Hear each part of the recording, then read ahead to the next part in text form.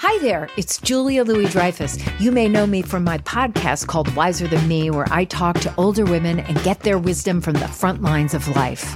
I was amazed by how many people told me our show made them look forward to getting older, which is why I'm here to talk about season 2 of the show. Sally Field, Billie Jean King, Beverly Johnson, Ina Garten, Bonnie Raitt, just to name a few. All hail old women. Wiser Than Me season 2 is out now from Lemonada Media. CarMax is putting peace of mind back in car shopping by putting you in the driver's seat to find a ride that's right for you. Because at CarMax, we believe you shouldn't just settle for a car. You should love your car. That's why every car we sell is CarMax certified quality, so you can be sure with upfront pricing that's the same for every customer. So don't settle. Find love at first drive and start shopping now at CarMax.com. CarMax, the way car buying should be. Welcome to the Mystery to Me podcast. I'm Anya Kane. And I'm Kevin Greenlee. And we love movies and television shows with a whiff of mystery. Mystery to Me will feature us riffing on murder mysteries, film noir, cozy detective stories, police procedurals, psychological thrillers, legal dramas, tales of teen sleuths, and more. Once we're done yucking it up about whatever we've just seen, we'll serve up our 5-star final takes on whether it's worth your time. If you're offended by silliness, profanity, political asides, canine-related interruptions, and losers laughing at their own bad jokes, beware. Also note that some of the stories we'll be talking about are pretty dark, and in some cases exceptionally badly written. So content warning for murder, violence, suicide, torture, rape, racism, misogyny, homophobia, transphobia, and bigotry. If there's a movie or show you'd like for us to talk about, email us at mysterytomepodcast@gmail.com. Our show's take on genre is pretty loosey-goosey, so as long as your suggestion has some dash of mystery, we're interested in hearing about it. Spoiler alert! We're going to be discussing the entirety of this show or movie, spoilers and all. So if you want to be surprised, press pause, go watch the thing, then join us for the show. Now that you've heard our spiel, go ahead and polish off those magnifying glasses and slip into your favorite trench coat. Let's get mysterious.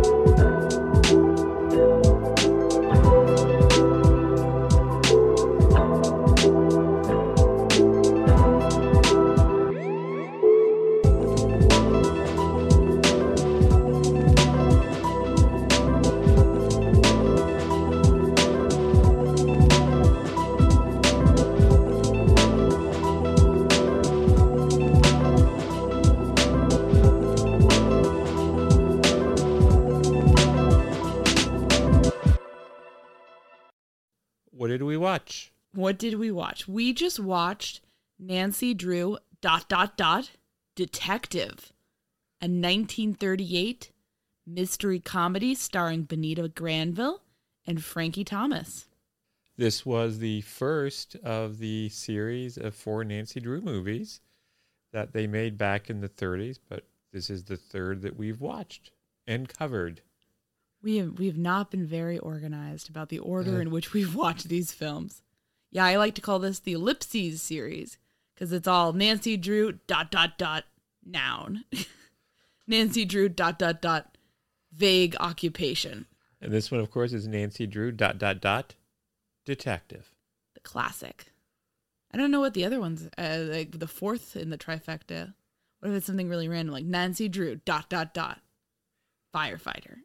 If only there was a way we could find out that information. Oh, you and your snark. You're as snarky as Ted Nickerson, Nancy's swain in this movie, who is some reason renamed Ted instead of Ned from the books. Of course, that doesn't bother you in the slightest. No, I don't complain about little details being changed for no reason, like the fact that they named the maid in this Effie instead of Hannah Gruen. I'm not one to complain about such minor things, you know. You don't get hung up on little details like that. You're not a purist. No, I don't. You spit on purists. No, I'm a casual Nancy consumer, and I'm all about welcoming new interpretations. I'm all right. So this is interesting because it gives us a jumping off point from what the series kind of went on to become, and we kind of see some of the early glimpses of elements that went on to set the tone for this series. But the central mystery here is an older lady who went to Nancy's all-girls private school is going to leave a big donation, but then before she does that, she disappears. So this is like the ultimate college administrator's nightmare. You have a big fundraiser planned, you're going to get all the money you need to do what you need to do at the school, and then boom, person vanishes. She is going to give, this donation she's going to give is $250,000. That's a lot of smackers back in 1938. Yes, that is $4.5 million in modern money. Holy shit. So what could they do? What could a private school do with $4.5 million? What, scholarships? Scholarships, maybe adding more teachers to the staff. Maybe improve pay for those teachers. Maybe provide medical insurance for some of the employees of the school. Fund state-of-the-art, a state-of-the-art science building to get this new generation of young female students interested in the sciences. Ha ha ha, that's rich. Actually, what they're going to do is use that money to build a swimming pool. Also, $4.5 million swimming pool. Yeah, what is it like a movie studio swimming pool where they're gonna like reenact like old battle like with ships? I mean, like how expensive could a friggin' swimming pool in 1938 possibly be? And also apparently $4.5 million. I mean, as a former competitive swimmer, I don't understand it. I don't understand it at all. But I was thinking about it. And Nancy seems pretty gung-ho about the swimming pool idea. And she would definitely, if she was going to be a swimmer, she would definitely swim the individual medley. And if anybody listening has ever swam competitively, you know what I mean right now. Because she's good at everything. She's a perfectionist. She's doing all the strokes perfectly. She's getting it all done. But if I had to pick one of the 4 competitive swim strokes about which Nancy definitely did the best, I'm going to go out on a limb. I'm going to say she's a butterflyer. She does the butterfly because she's a crazy motherfucker. And that's what I associate with people who do the butterfly because that stroke is really hard. And I don't know how they get through the pain and exhaustion of moving their bodies in that way. But anyway, that was a little bit of I got nothing. It was a little bit of a swim take, splashing in, nice and ready for some swim analysis. But let's move back to the actual picture. This picture is not Nancy Drew ... swimmer. I'm just capitalizing on everybody's time to talk about something that probably very few people care about. But then again, I am a podcaster. Yes, that's the whole premise of our program.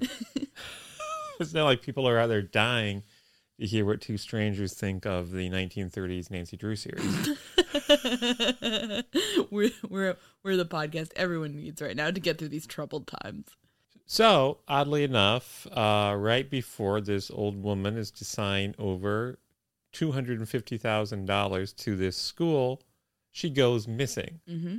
But no one seems to care. Well, yeah, you think, okay, an old lady goes missing. The community, especially people who were about to be the benefactors of her generosity, are going to be concerned. They're going to be, this woman was a leader, a pioneer. Where is she? No, all these little shits at the school are like, oh, she must have been a loony bird. Who cares? I hope she dies. I hope she burns in hell. And like Nancy's like, what the fuck? And the guy's and then the old woman's business manager is like, this is no big deal. She disappears all the time. There's nothing to see here. So long, folks. Don't ask me about her ever again. And even Carson Drew, Nancy's attorney father, just seems to be, let's just forget about it. Isn't there kind of an undercurrent of sexism here? They're all like, she's an old fat lady. Like, no one finds her sexually attractive. Who cares? Good riddance. Yeah, her day's done. Yeah, I didn't like this. And it's kind of crazy because normally Nancy Drew is kind of the one who is maybe more focused on the mystery than people. I'll say that's putting it nicely. But in this one, she's like the only one who gives a shit about this woman she barely knows because she's just like, she's a person. She She deserves not to disappear and have no one care. So I really respected Nancy in this one. I thought it got off to maybe a better start in terms of the central mystery than some of the others, because it's like, it gives you a person who's at the center. In other ones, it was kind of just like, Nancy Drew, like, figures some dumb shit out. And in this one, it's like, no, a lady went missing. And at its core, Nancy Drew is oftentimes the series about Nancy Drew helping out the elderly. In so many of these books, she's just going in and people are scamming the elderly, people are kidnapping the elderly, people are running fake nursing homes involving the elderly, people are out to get the elderly, which is actually how American society is, because we live in a hellhole and the elderly are not treated with the respect they need and deserve. So why do you suppose Nancy is so drawn to helping out the elderly? I think having the books often focus on her helping out the elderly provides a great opportunity, because on the one hand, because of the nature of what it means to get old, it is kind of that the elderly are a frequent mark for swindlers of many kinds, and that's to this day. And so that was certainly true in the 1930s. And so on the one hand, they're at risk. And on the other hand, they have led these rich lives. And Nancy, you always get the sense is that, she's curious about the world. She's curious about how things have been. And she often takes time to get to know these people and learn, okay, they're not just some frumpy old person. This woman used to be an acrobat, or this guy used to, was a soldier who traveled the world, and she kind of gets, it's not just about the mysteries. Maybe she's learning a bit more about the mystery of other people and their interesting experiences that are valuable and whatnot. Is there something about Nancy having a difficult time connecting to people of her own age? Well, listen, I mean, she has friends her own age. She's great friends with George and Bess, so I don't want to, they're not in this movie. We're just talking about the books now. Those are her two chums. I think Nancy, the creation of Nancy as a character, she's good at everything. Okay? If you throw a problem at her, Nancy's never going to be like, oh, sorry, I really don't know how to tap dance. Nancy's always going to be like, oh, yeah, here are all my tap dancing medals. And everyone's like groaning around her like, oh, like, why are you good at everything? You're just kicking all our asses constantly, and we all feel worthless. I think she gets along with people her age for sure. But you could almost imagine that in real life, somebody like that would be pretty alienating to go to school with, because everyone would be like, little Miss Perfect over here. Anyways, what the hell are we talking about? I have a lot of Nancy Drew opinions, so it's just going to all come spilling out. But it's weird. Like, unlike a lot of the other movies in this series, and I guess there's only one other one that we haven't seen so far, Nancy does seem like legitimately downcast and worried about this lady. I thought that was cool. And her friends are like, well, obviously this lady never intended to give us the money. It was all a big hoax. And we bet you even knew about it, Nancy. Just kind of a bizarre accusation to make. Yeah, I have a lot of questions about the quality of this school. If people are making kind of crazy conspiracy, jumps after with very limited information about what happened. Would you expect Nancy to go to an all-girls school? You never really learn about her education. The book series in the original run, she was 16, and then they upped her age to 18 when they rewrote the books in the 50s.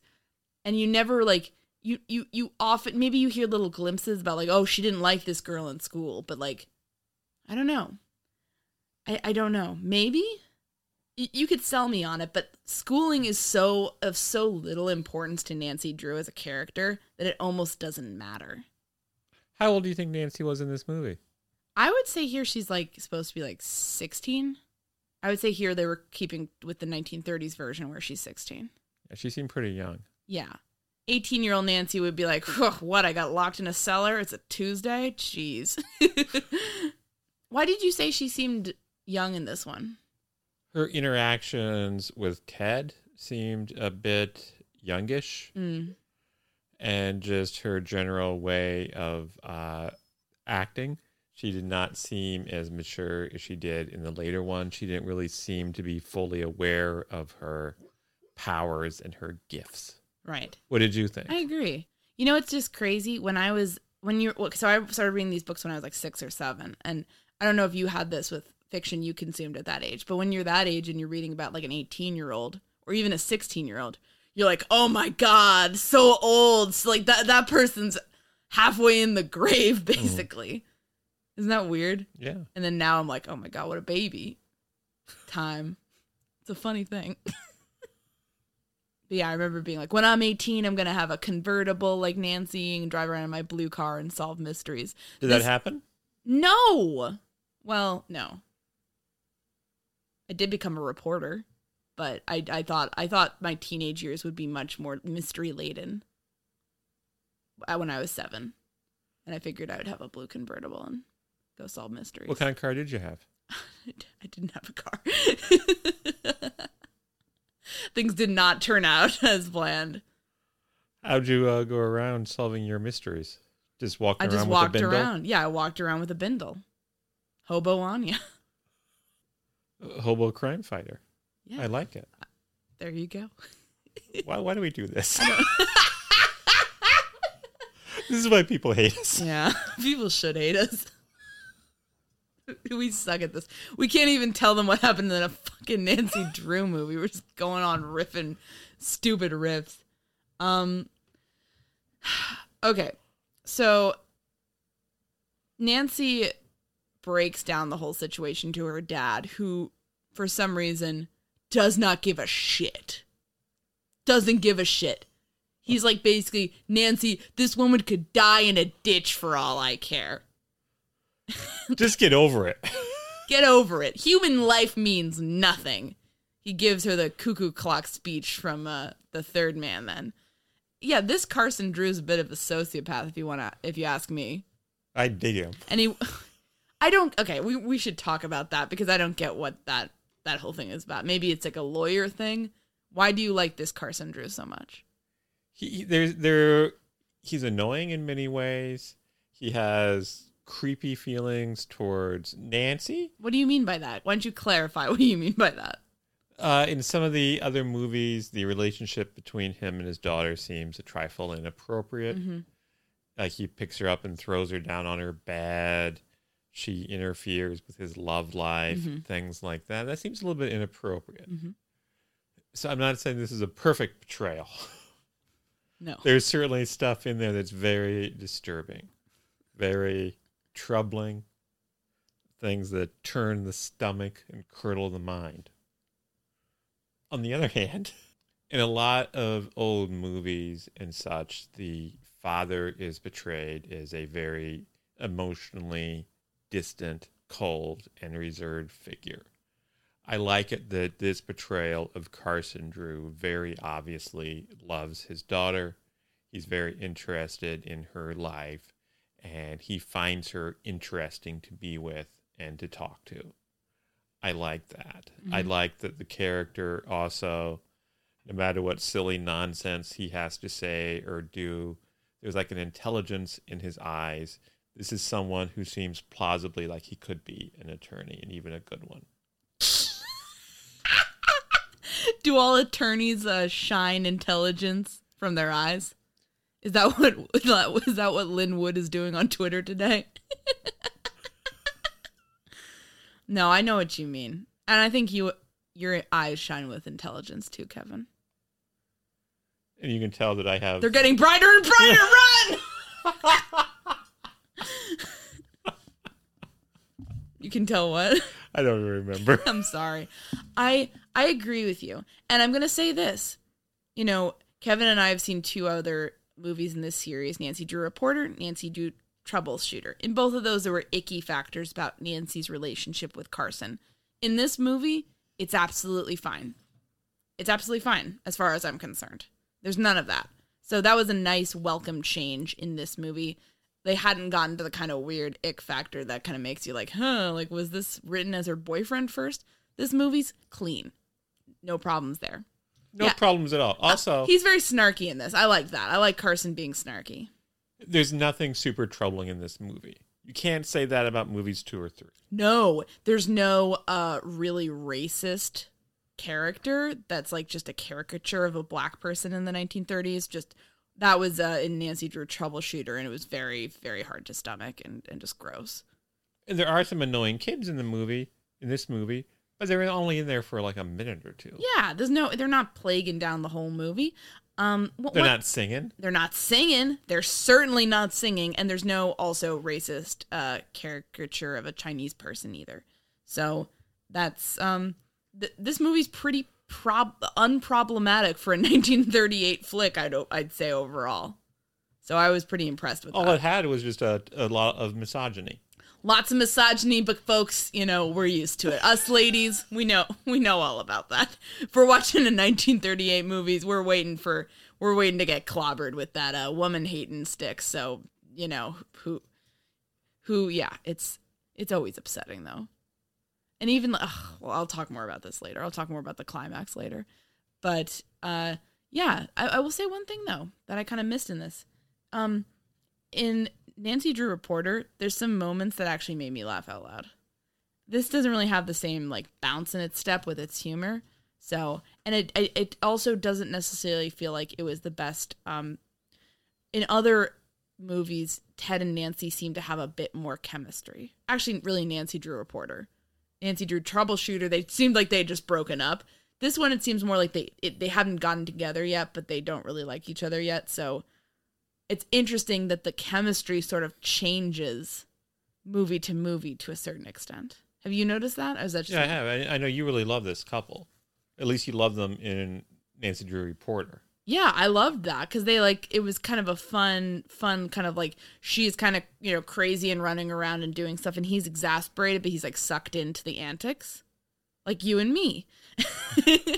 And in the other two, something's missing.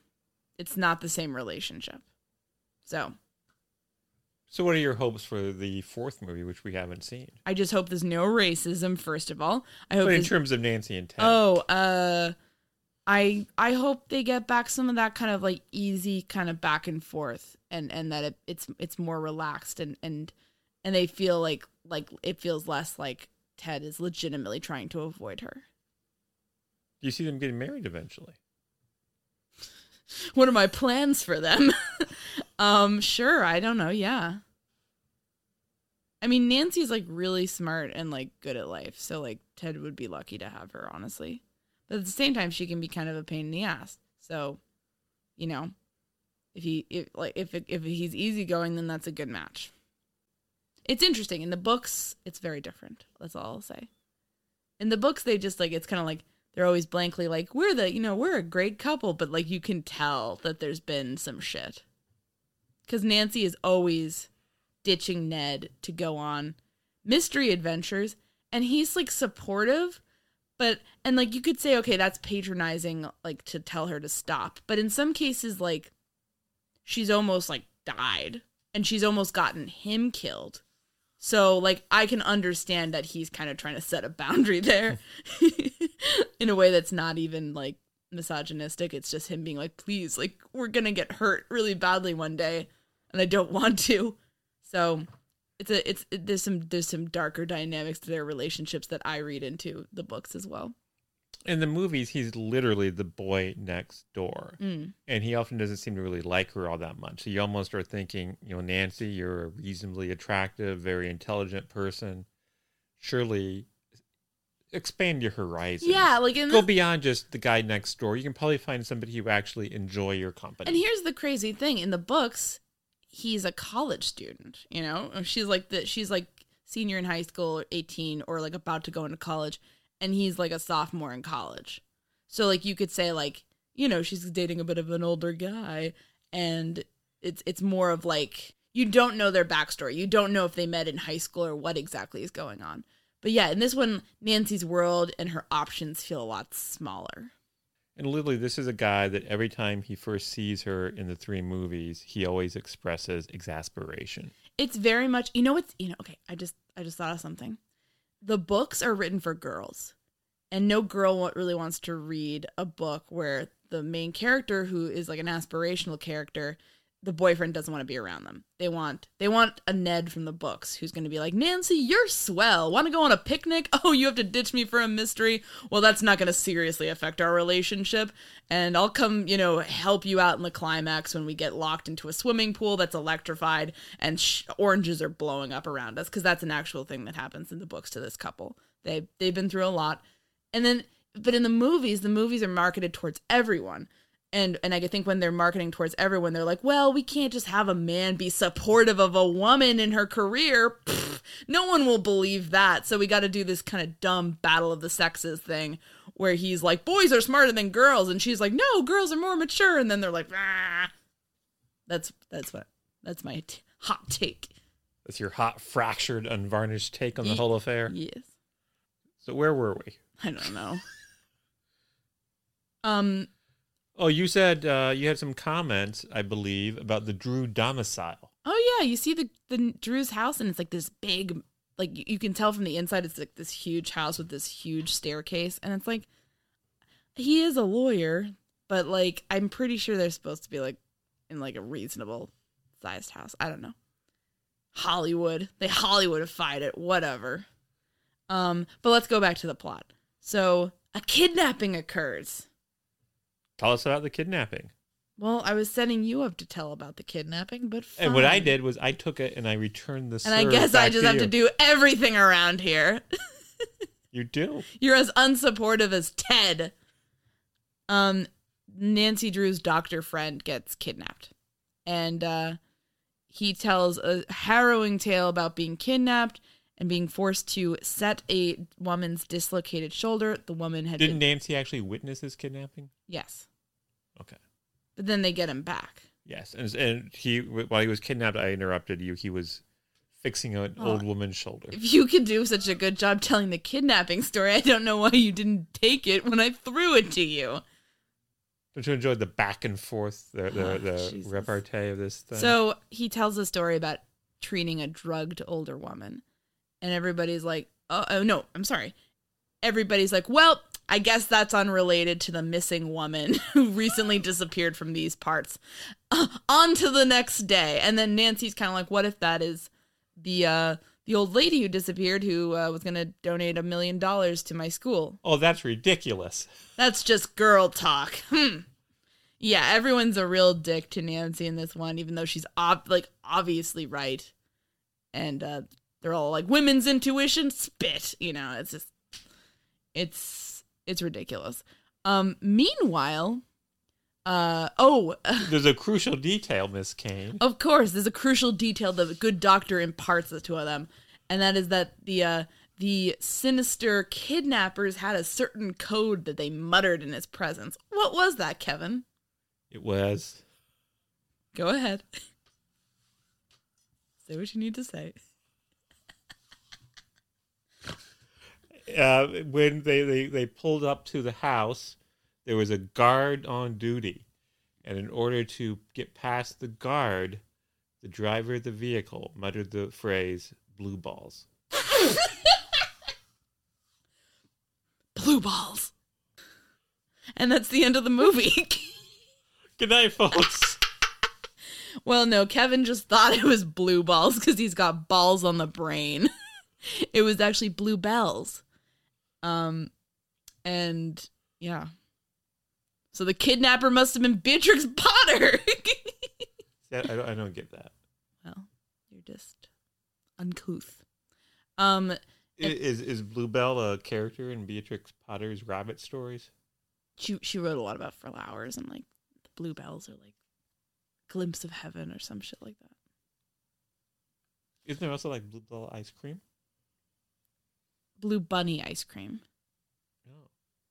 You're not even on the microphone. You're so far away from the fucking mic that like this man is sitting here lounging with his leg up in a very like femme fatale pose. It's just embarrassing. We had a conversation about how to better use the mic, and that somehow turned into this like movie glamour star pose. And I'm frankly embarrassed for you. No, there is Bluebell ice cream. Oh, what the fuck is Blue Bunny ice cream? Can you look that up? Okay. And by the way, while I'm looking things up, can you? The fourth movie was Nancy Drew and the Hidden Staircase. Oh, that's dumb. Oh, I'm so disappointed. They should have kept going with the ellipses pattern. At least do Nancy Drew ... and the Hidden Staircase. That's a wild one in the books. I loved that one. There's also a Blue Bunny ice cream place. Okay, so Everybody was right. Everybody was right. We all win. Even the people, even you who said blue balls, we were all right. So anyways, we have one clue at this point in this disappearance of this lady. And unfortunately, things are going to ramp up a little bit more because two ne'er-do-wells have witnessed Nancy and her father visiting the doctor. And they follow them when they leave. And so then Nancy wittily remarks to her father, "Oh, look, we're being followed." And Carson freaks the fuck out. He says, "Try to lose him, Nancy. Can you do it? Can you?" And she just laughs in his face. Like, Jesus, Dad, can't you take a joke? She was just trolling him. And then they go to the police station where we meet Captain Tweedy. Captain Tweedy. It's a copyright infringement waiting to happen. So he's a pompous-souled copper, and who also apparently in his spare time broadcasts on the radio. Ham radio aficionado and a police chief. River Heights is a happening place. Yeah. Now, one thing about Nancy in the books, because I know you all wanted to hear that, is that she has a lot of respect for authority, for the most part. If authority crosses her, that authority usually tends to be corrupt. But if authority is there, and usually people are going to respect her, and she respects them. Her the police chief of River Heights in the books is literally named Chief Colleague. And in many ways, he is Nancy's colleague, or maybe you can say he's her direct report because she's often calling the shots around the River Heights parts. But where I was going with this is that I'm used to the 1950s rewrite. In the 1930s originals, Nancy was apparently much more sassy with policemen, much less sympathetic to the cops. She's much more in the vein of like, the cops are dumb. I'm the only one who knows the right, what's right. So this, I think, is her relationship with the police in this one more reflects the original intent of the books. So tell us about Nancy and Tweedy. Well, basically, Tweedy suggests something kind of stupid because Nancy reveals that, I guess, she got the last two numbers on the license plate that kidnapped the doctor of the car that abducted the doctor. And he's like, "Don't worry, little lady. I can just run those in the system. We'll have them by, lunch tomorrow." And Nancy very sassily points out that there are millions of cars in the state. So there must be at least 20,000 cars that have those last two numbers. And then she says, well, we don't even know if that car was from this state. Maybe it's from another state. It could be any of a countless, almost infinite number of cars. So therefore, sir, it's much more impressive that you say you can identify it with such alacrity. And so she makes Captain Tweedy feel quite the fool. She guts him with her sarcasm here. It was pretty great. She even says on her way out, "It was really great to meet a real detective." It's like just brutal, bodying this man. And then she and her father leave, and they are once again followed by the ne'er-do-wells. And she says to her father, remember that time a little bit earlier in the picture when I joked about us being followed by ne'er-do-wells? Guess what? Now it's happening for reals. This ain't no joke, Dad. And then we have this exciting, very slow car chase around some of the landmarks of River Heights. French Connection, this ain't. Bullet. I mean, like a Nancy Drew book or a Nancy Drew story, maybe like that. Are they known for the car chases? No. There's often like some car issue, like someone puts a tree in the road. I mean, like there's car chases, but like it's not It's not why you're in it. But she does do a very Nancy Drew-like thing in which she does a quick whirl around and then starts following the people who were following her. And her dad's like, what the fuck are you doing? Let's just go home. She yells out, crisscross, motherfuckers. Yeah, it's great. That is a very Nancy Drew move. What, would you do that if we were being followed? I feel like you would. I would. Yeah, you would do that. Do the old double cross. They'd see your snazzy Kia coming at them. They wouldn't know what to do. They'd be flummoxed. Oh, geez. So anyways, the car chase ultimately fizzles out at some point. I kind of stopped paying attention around these parts. But her dad says, just let Captain Tweedy handle this. And she says, Dad, what about my pride? That's a pretty great line.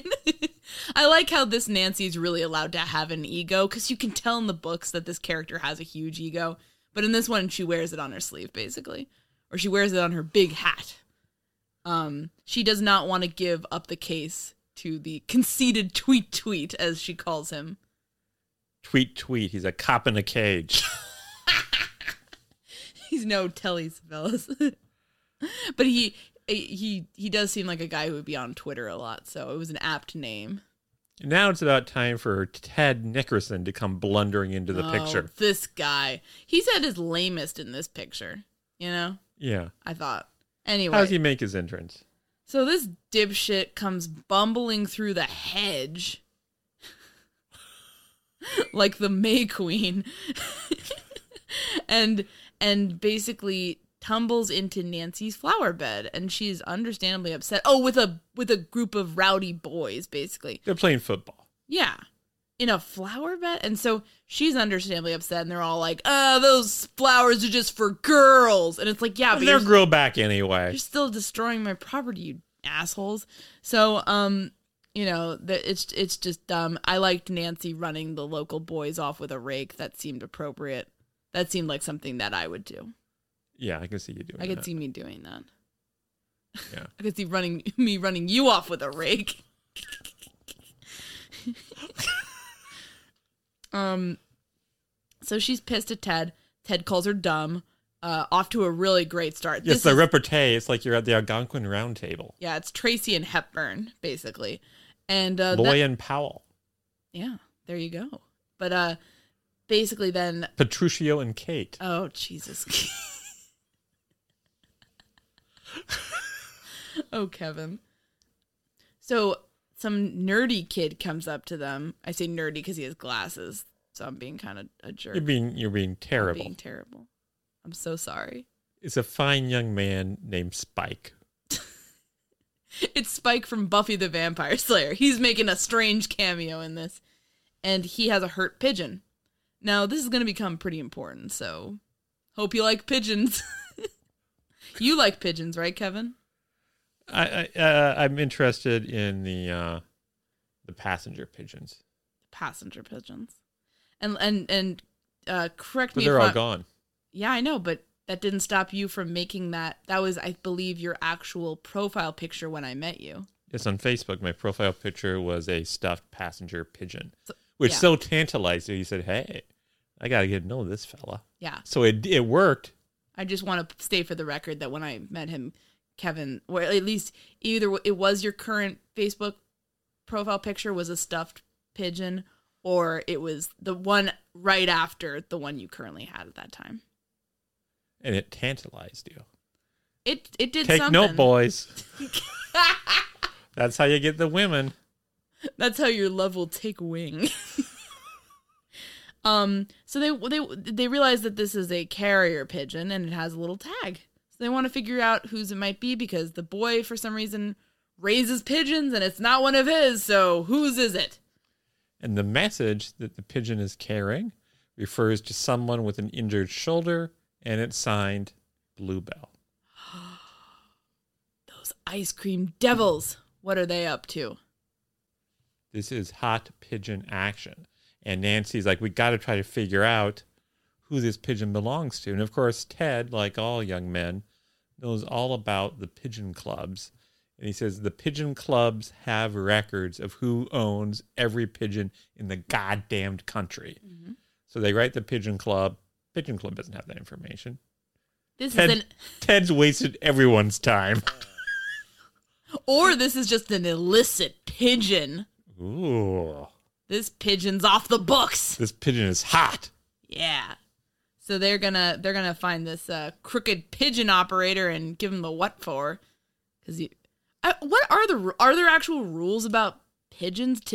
Who do you think I am? Ted Nickerson? Well, you're a guy who had the fucking Facebook profile picture was a pigeon. So a passenger pigeon. Oh, they don't go around God. carrying messages. I just want. You sound like a racist when it comes to pigeons. Oh my All God. pigeons look alike to you? Jesus. Is that what you're saying to me? I'm saying birds of a feather, Kevin. Jesus Christ. I don't even know you anymore. This movie is tearing us apart. I know, really. Nancy Drew detective. At this point, it turns out that the doctor who had earlier been kidnapped has been beaten by thugs. He's fine. Just get a little bit beaten. But this rates a huge 30-point screaming headline in the local paper. There's an old woman who's been missing for days. And she's really rich. She's really I hate to sound cynical, but that factors for something. That factors for something in the media. Apparently not. It raises a lot of questions. This doctor gets like a black eye, has to go lie down. Huge story. I don't know. Wasn't the woman supposedly from out of town? Yeah, that must be it. That must be it. River Heights people want to know about River Heights people. They don't want to know about those. What was the town that was identical to River Heights in the books? There was a town. I don't remember. It also had the name River in it. Oh, like Riverton Heights. They don't want to know about those Riverton Heights bastards. Curse them. Yeah. So they no one cares about this lady. Yeah, spit. And no one cares about this lady, and it's tragic to the point where like a local mugging is big news. But then again, it's River Heights. Not just big news, huge news. Listen, I can't exaggerate the size of this newspaper It was headline. a slow news day. Maybe the doctor was friends with the local editor. You don't know. You don't know the inner politics that go into these things. I'm sure that the members of the River Heights media take their responsibilities seriously and would not slant news coverage just to give more attention to their friends. You besmirch the media, ma'am. Oh no. Oh yeah. But I love those fake newspapers. You ever like pause the movie and try to read what the article is? Yeah, I'm always disappointed because it's almost never funny. Yeah. Or like, I was disappointed that this screaming headline wasn't spinning. Oh, I know. We got to spin them. That's how you know it's real urgent. That's right. It's almost like a newspaper boy like chucked it at you and it's spitting towards your face before it hits you in the mug.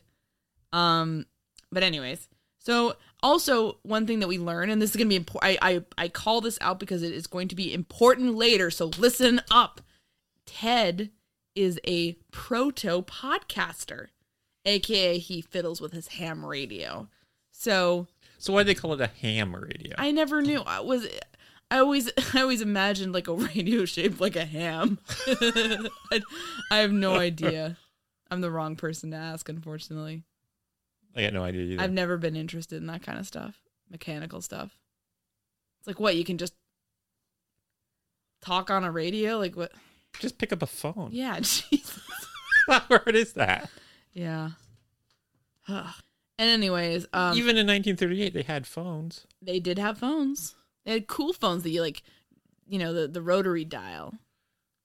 And it's not like when we first learned of Ted's hobby, he is on this ham radio talking with someone else on a ham radio, and it's not like they're talking about anything interesting. They're just having this very banal conversation. It's really as dull as dust. I mean, one other thing that's dull as dust, in my opinion, is misogyny. And well, let's not even talk about it. What? If you're bored with misogyny, well, you watch the wrong movie. How about you shut the hell up? Let me talk, you overbearing asshole.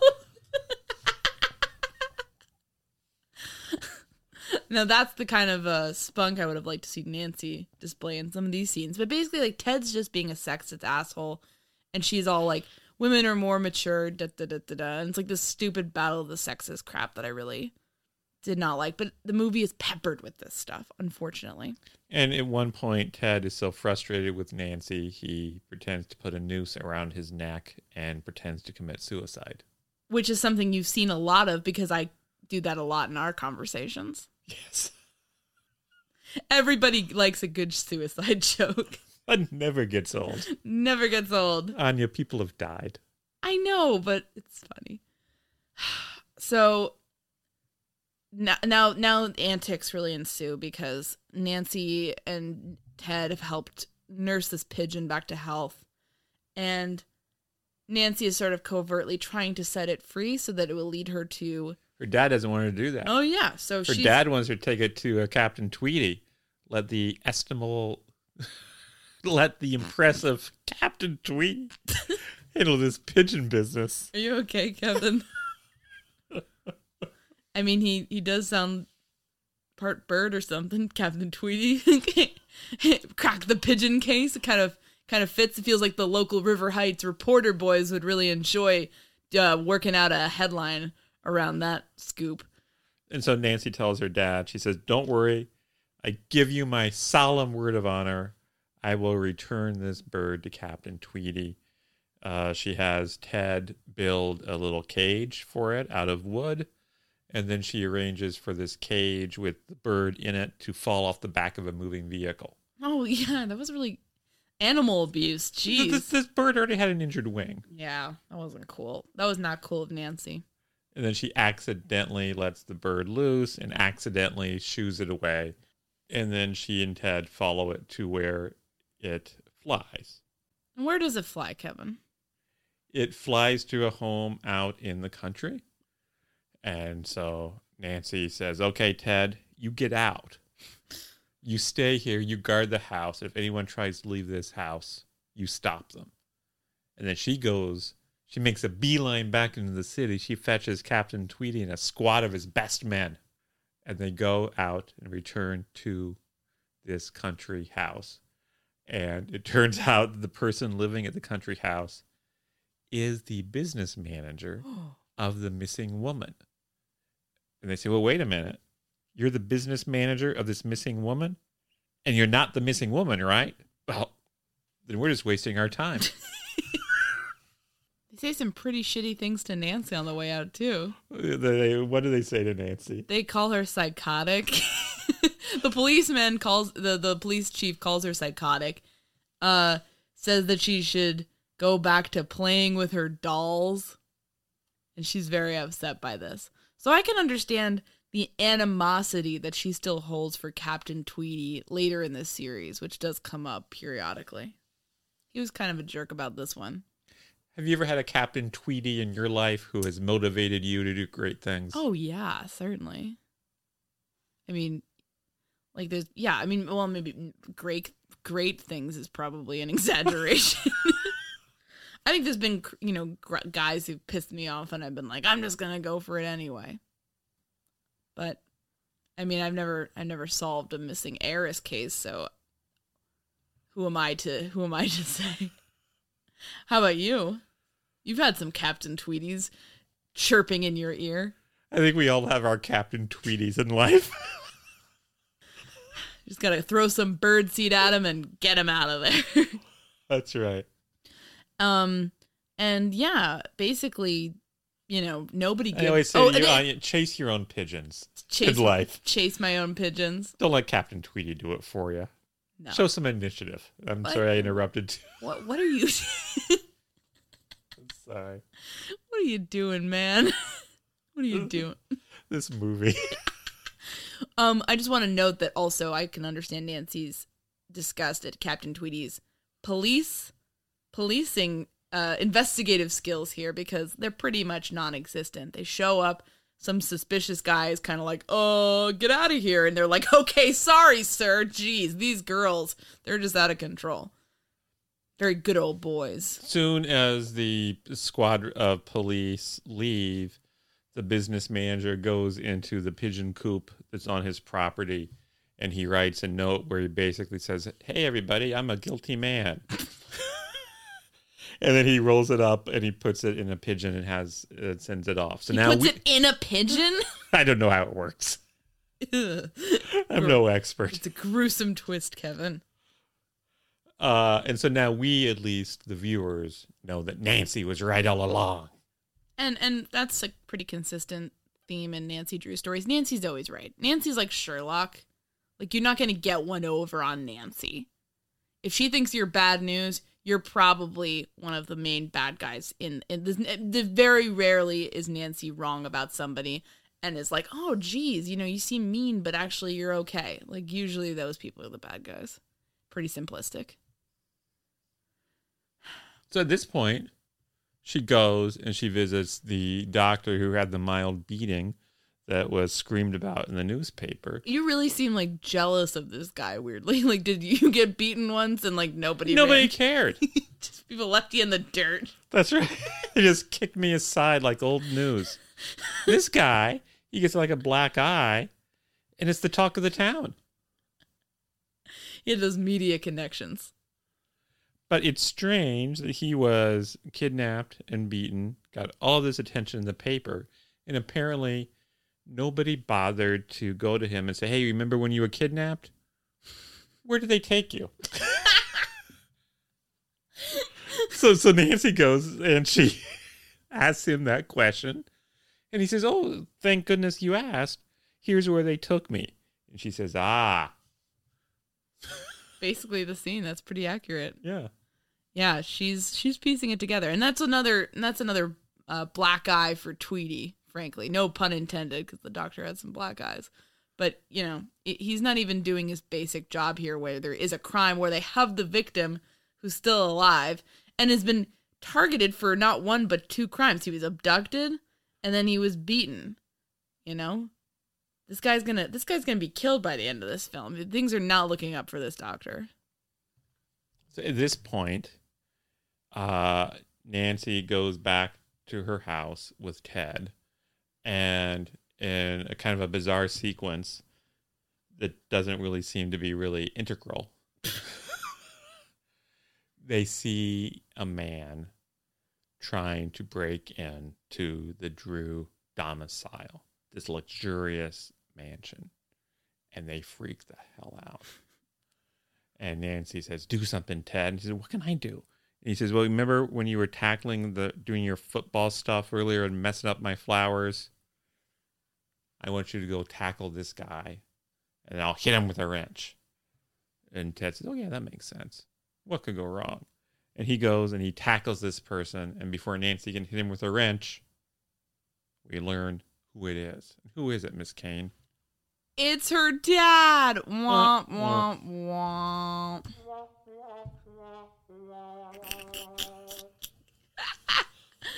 Oh, we have too much fun with that effect. But anyways, yeah, it's stupid. And then he's really pissed off. He has no sense of humor about this at all. Well, let me ask you an honest question. Let's say you're trying to get into our apartment. You don't have your key.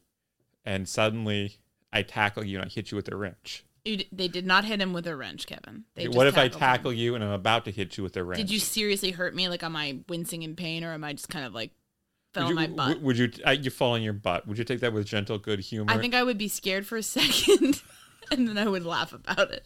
Kevin, a few weeks ago, a bird crapped on my head in front of like a bunch of people, and I laughed about it. I'm pretty easygoing. People are constantly punching me in the face and throwing me down flights of stairs, and I'm taking it all with gentle, good humor. Never makes the news. Never makes the news. The media's hiding stuff from you. That's right. Don't trust the MSM. But yeah, so he's really pissed off, and then they disturbingly find that the front door has been barricaded shut with a ton of furniture. And so your kind of immediate instinct is, okay, well, who's in the house? Okay, Effie the maid. She's murdered. She's been murdered somewhere. And somebody's piled all this furniture up in front of the door because that's part of their ritual, basically. That was my instinct. So your mind went to a slightly dark place. Yeah. As it is wont to do. I thought Effie's dead. They got her. No, I mean, obviously, it's a Nancy Drew movie, but obviously you're supposed to worry about Effie here. So what did happen? Well, Effie tells them that she did this because there was a man trying to break in. And of course, Carson's like, "You idiot, that was me." And then Effie's like, "No, there was another man." That impression of Carson was eerie. You're like Rich Little or Fred Travellina. I don't know who those men are, Kevin.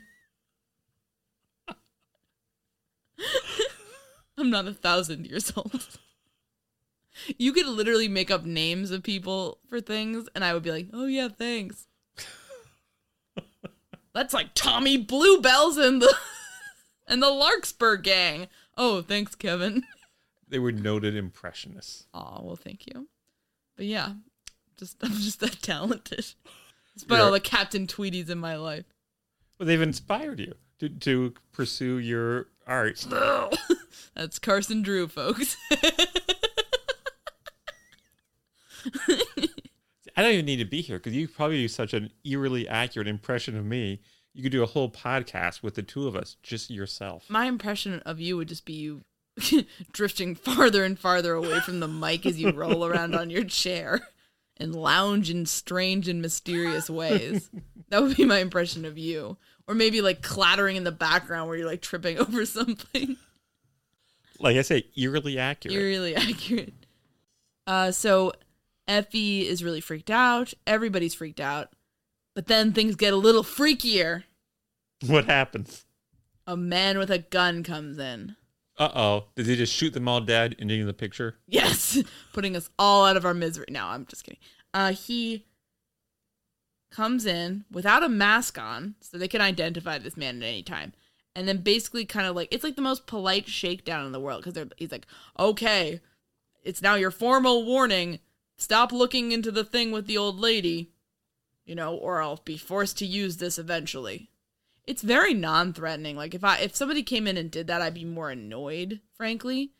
And I'd like want to kick their asses. Like I'd want to go and like fuck up their racket, basically. Because it's like, who the hell are you? You think you coming here with a gun trying to scare me in front of my kid and this random guy next door does football in the flowers and my idiot maid? Either shit or get off the pot. Either kill me. Yeah. Fucking kill me. Do it, you son of a bitch. You think I don't want to die?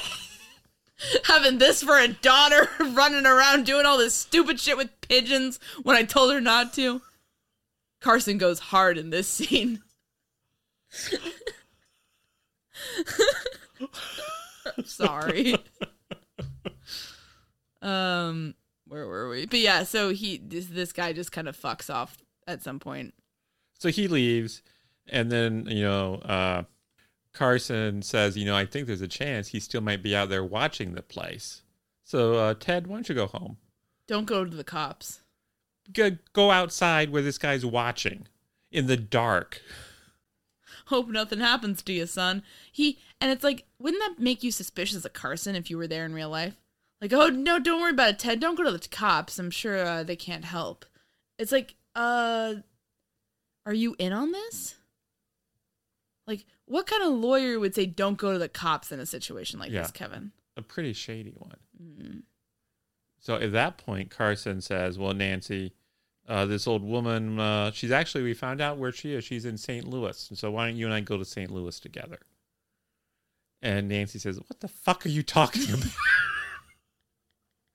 That doesn't make any sense.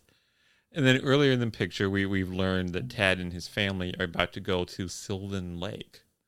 And so Nancy says, "The Nickersons have invited me to go to Sylvan Lake. Why don't I do that instead?" And of course, the Nickersons have made no such invitation. No, it's awkward. So Ted has been bullied into making his parents invite Nancy on this trip, which he does. What must the Nickersons think? They probably are like, I feel like they like Nancy. Why do you say that? I mean, like, we don't really know everybody's socioeconomic background, but they're clearly loaded, right? So they're probably like Ted, marry up, basically. I When could see when them she being, gets some of that hot Drew action. yeah, I could see them being kind of like, or like maybe like they're like one of those old fashioned parents. Like once Ted gets a girlfriend, that's when he's a real man. So like, you know, encouraging of that rather than like, you know, romping around with the local like 12-year-olds doing football games and playing with pigeons and radios.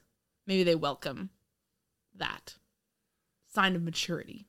So you make it sound like you think they were worried about Ted. I mean, wouldn't you be? I'm worried about him. Every time he's in a stressful situation, he starts babbling gobbledygook language that doesn't make any sense. Doesn't that worry you? I think either he or the creators of the movie think that's funny. Is it? Maybe right after the Great Depression, people were just like, They'd laugh at anything. yeah, everything seems great. So I get it. Would you rather go to Sylvan Lake or St. Louis? St. Louis. What about you? Yeah, probably. Just to recreate the ding, ding, ding went the trolley. Exactly. Meet me in St. Louis. Yeah, I remember watching that movie as a kid and being like, what the hell is this about? But then the trolley song came on and I was like, oh boy, I know this one.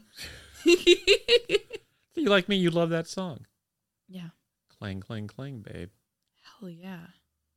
I just like how she's telling everybody on the trolley about how the trolley sounds. Like, wouldn't you be like, oh, I'm going to get off this trolley and go on the next one? Because we know what it sounds like. We're on We're one. on the goddamn trolley. Can you give someone who came up to you on the train and was like, choo, choo, choo? And like, get away from me, please. Oh, man. Public transportation, baby.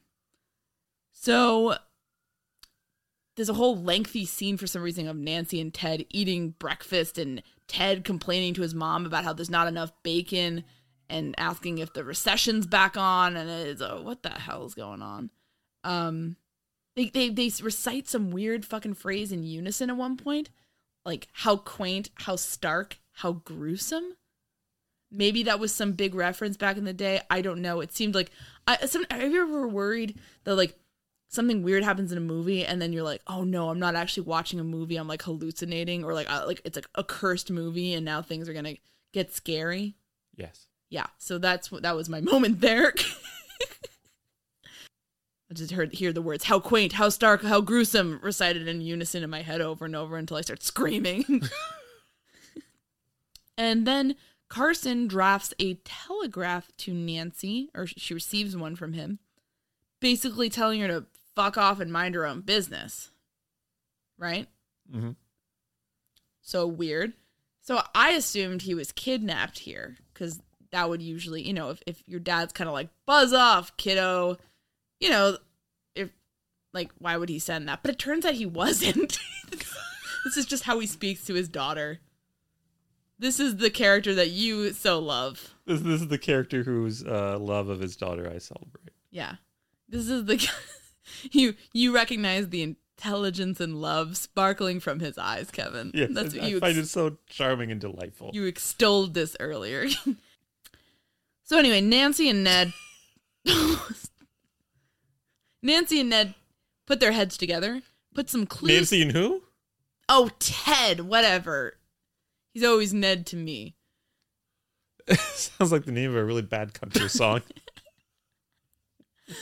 Oh man, the Quick and the Ned. Well, I guess that could also work for Ted. But yeah, they put the clues together, and I mean, honestly, I'm not going to lie. I kind of stopped paying attention at some point. And then suddenly they're putting together an aerial map. They're in an airplane and they're putting together an aerial map. So, folks, I'm so sorry, but I don't know how we got to that point. But it was very quick after the breakfast scene, it felt like. I don't think I zoned out for that long. What do you think? Jesus. What? It's not like we were watching the Ring cycle. This was an hour-long picture. I have like some attention deficit issues.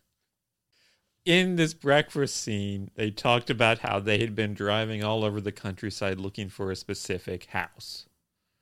Because the house that would fit all the descriptions of all this shit. It doesn't really matter. I can tell you if you want, but it doesn't really matter. Yeah, go ahead, tell me. So they want to go around. There's a chilling edge to your voice. So he said, yeah, go ahead. Tell me. Do it, you motherfucker.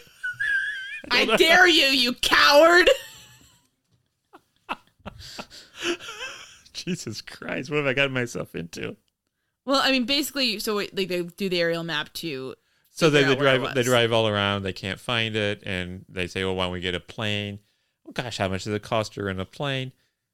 How much do you think it costs in 1938 to rent a plane? $100. $10. And that's just too much for them. Nancy has $8. She manipulates Ted into giving her the remaining $2. They rent this plane. They go up. They spot the house. Ted says, well, how can we find this house from the ground? Nancy says, I know. She takes a whole bunch of pictures. They develop the pictures, and they're piecing them together, which is where you picked up. There you go. And so they basically, this all goes together. They find a house on Larkspur Lane, which is fun because that's one of the Nancy Drew books. So I said they Don Rosa'd this whole thing. What does that mean? That means Don Rosa was a cartoonist who did Scrooge McDuck comics for Disney, and he was famous for sort of stitching together all the various pieces of Scrooge's backstory that had been established by other stories, and he did it in a way that kind of made them all canon.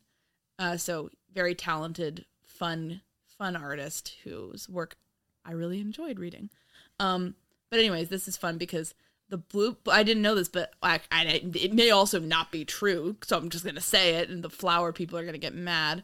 But apparently larkspurs are bluebells, or like bluebells are larkspurs, or some there's some connection there. So that was pretty fun. Love that Don Rosa action. And it's a spooky old house, so you know I love that.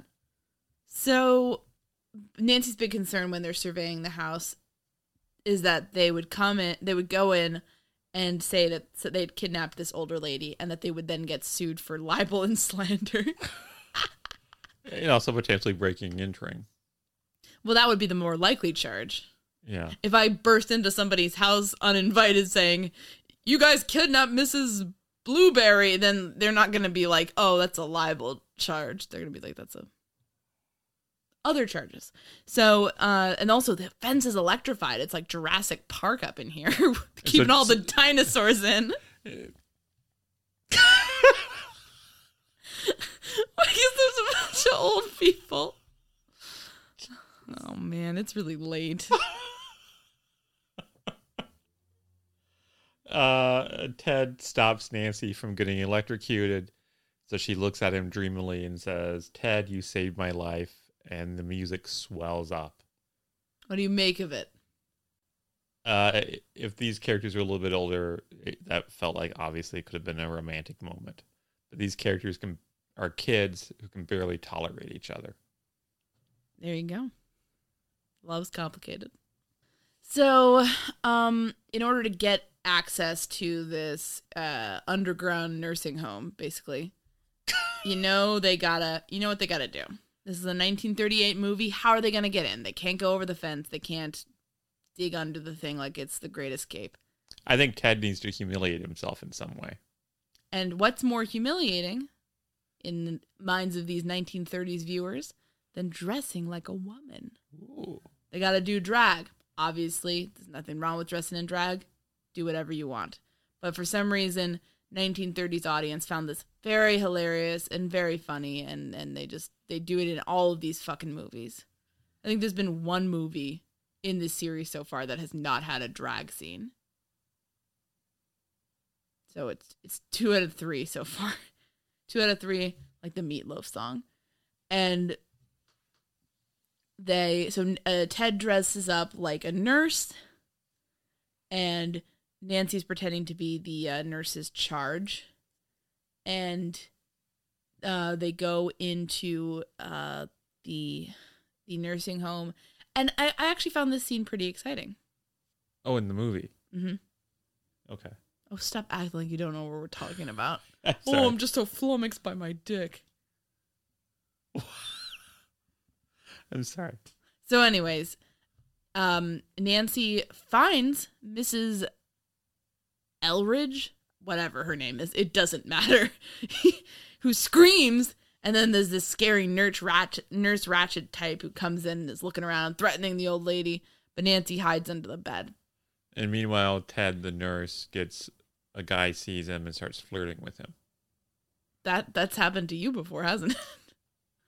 And so as Ted is rather, being harassed by this man, but then the man notices that one of Ted's pant legs is down. So this nurse is wearing pants under her dress. Something is afoot. So the guy gives chase to Ted, but then ends up like falling over somehow and knocking himself out. So, the alarm has been raised though. Nancy and Mrs. Elridge get out. Ted is driving the car. Mrs. Elridge is now in the disguise and is in the front seat, and Nancy's in the trunk.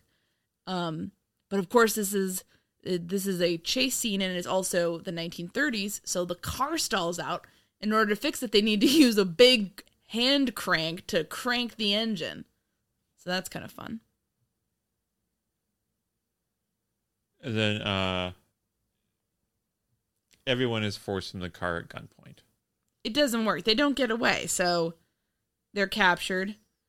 And when the bad guy points to Ted and says, that kid is a friend of that Drew outfit. The Drew outfit. They're like a local mafia, basically. The old lady is very worried about what's going to happen to Ted and Nancy. And but then she's forced back into her room. And one of the bad guys posits, what are you going to do, adopt them? But what ends up happening is that the bad guys are too chicken shit to just shoot these two teens in the head and they just throw them into the cellar to figure out what they're going to do with them later. Eventually they get the business manager to come back. He's uneasy about the kidnapping the kids because he thinks it's all going to be tied back to him. But this is the 1930s, and kidnapping was quite literally a business back then. So the bad guys decide that they're going to kind of cut their ties with the whole fake nursing home racket, and they're just going to kidnap these kids and demand a ransom from their families. So they're going to go on the run with these two hostages, basically. And then what happens? No, you do it. I've been talking for a while, so you say something. Ted uses his ham radio know-how to send a radio signal over the air, which is seen. So Ted uses his ham radio know-how to broadcast a signal over the air, which is a coded message indicating that he and Nancy are in trouble. And we see that this message is received by a wide variety of people with hats and also is received by Captain Tweedy, who is in a radio station doing one of his broadcasts. And for some reason, doesn't Carson Drew come into the studio with him? Yeah, they're all hanging out. He hangs out with him behind Nancy's back. So what happens next? Well, after Ted's big ham routine, the bad guys are forcing the kids out into their car. And then something quite surprising happens that I don't think ever happened in one of the Nancy Drew stories that I've seen before, but it was kind of a fun, welcome twist. In the struggle to get the kids in the car, a firearm is dropped, a gun. Nancy picks it up, starts screaming, and then starts shooting. With her eyes closed. With her boyfriend there, or whatever, friend, Ted, ally, whatever. She blows a guy's hat off. The bad guys just run crazily. I mean, if Nancy Drew has a gun, I think that's probably the best thing to do, right? Yeah. Have you ever shot a gun, Kevin? No. Have you? Oh, yeah. Tell us about it. It was a bit like this. No, it was at a firing range. I was not very good with it. I was good with a fowling rifle, but everything else kind of a shit show. And I shot an M16 once, and it was a horrible experience. It was very scary. Was that at a firing range? That was at a military fort. Was it?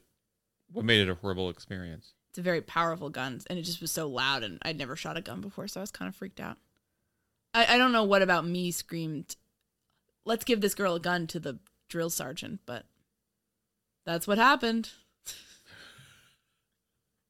I feel like they would, Nancy's not a very responsible gun shooter here. She could have killed a lot of people, and basically she only stops. She's just screaming and shooting like, ah, until the police come and her dad kind of grabs the gun for her. It's like, Nancy, for the love of God, stop. They're already dead. They're all dead, sweetie. It's okay. And at the end, we end on kind of an unfortunate note because it kind of seems like our young hero may have PTSD. Yeah, she and Ted are in the backseat of a car being driven by Carson Drew. And Nancy keeps on waking up and pretending to point a gun and declaring, "Stay where you are." And then the credits roll. There you go. Nancy Drew has PTSD and is now a gun nut. That's Nancy Drew Detective for you. Despite its uneven tone, I would say that it's no mystery why this detective series endured for a few movies, because there's a lot of charm here. Thanks for listening this week. I'd like to give a special thanks to Kevin T. Greenlee, who's no relation to me. He's the guy that composed the great music for this podcast, and you can find him on the web at kevintg.com. You can follow us on Twitter at Mystery to Me. That's mystery_to_me_. And at Mystery to Me Podcast on Facebook and Instagram. And you can always send us recommendations and feedback of any kind at mysterytomepodcast@gmail.com. We're not teens setting up Hotmail accounts in the early 2000s, so all of those spell out 2 as T-O. Thanks so much for listening.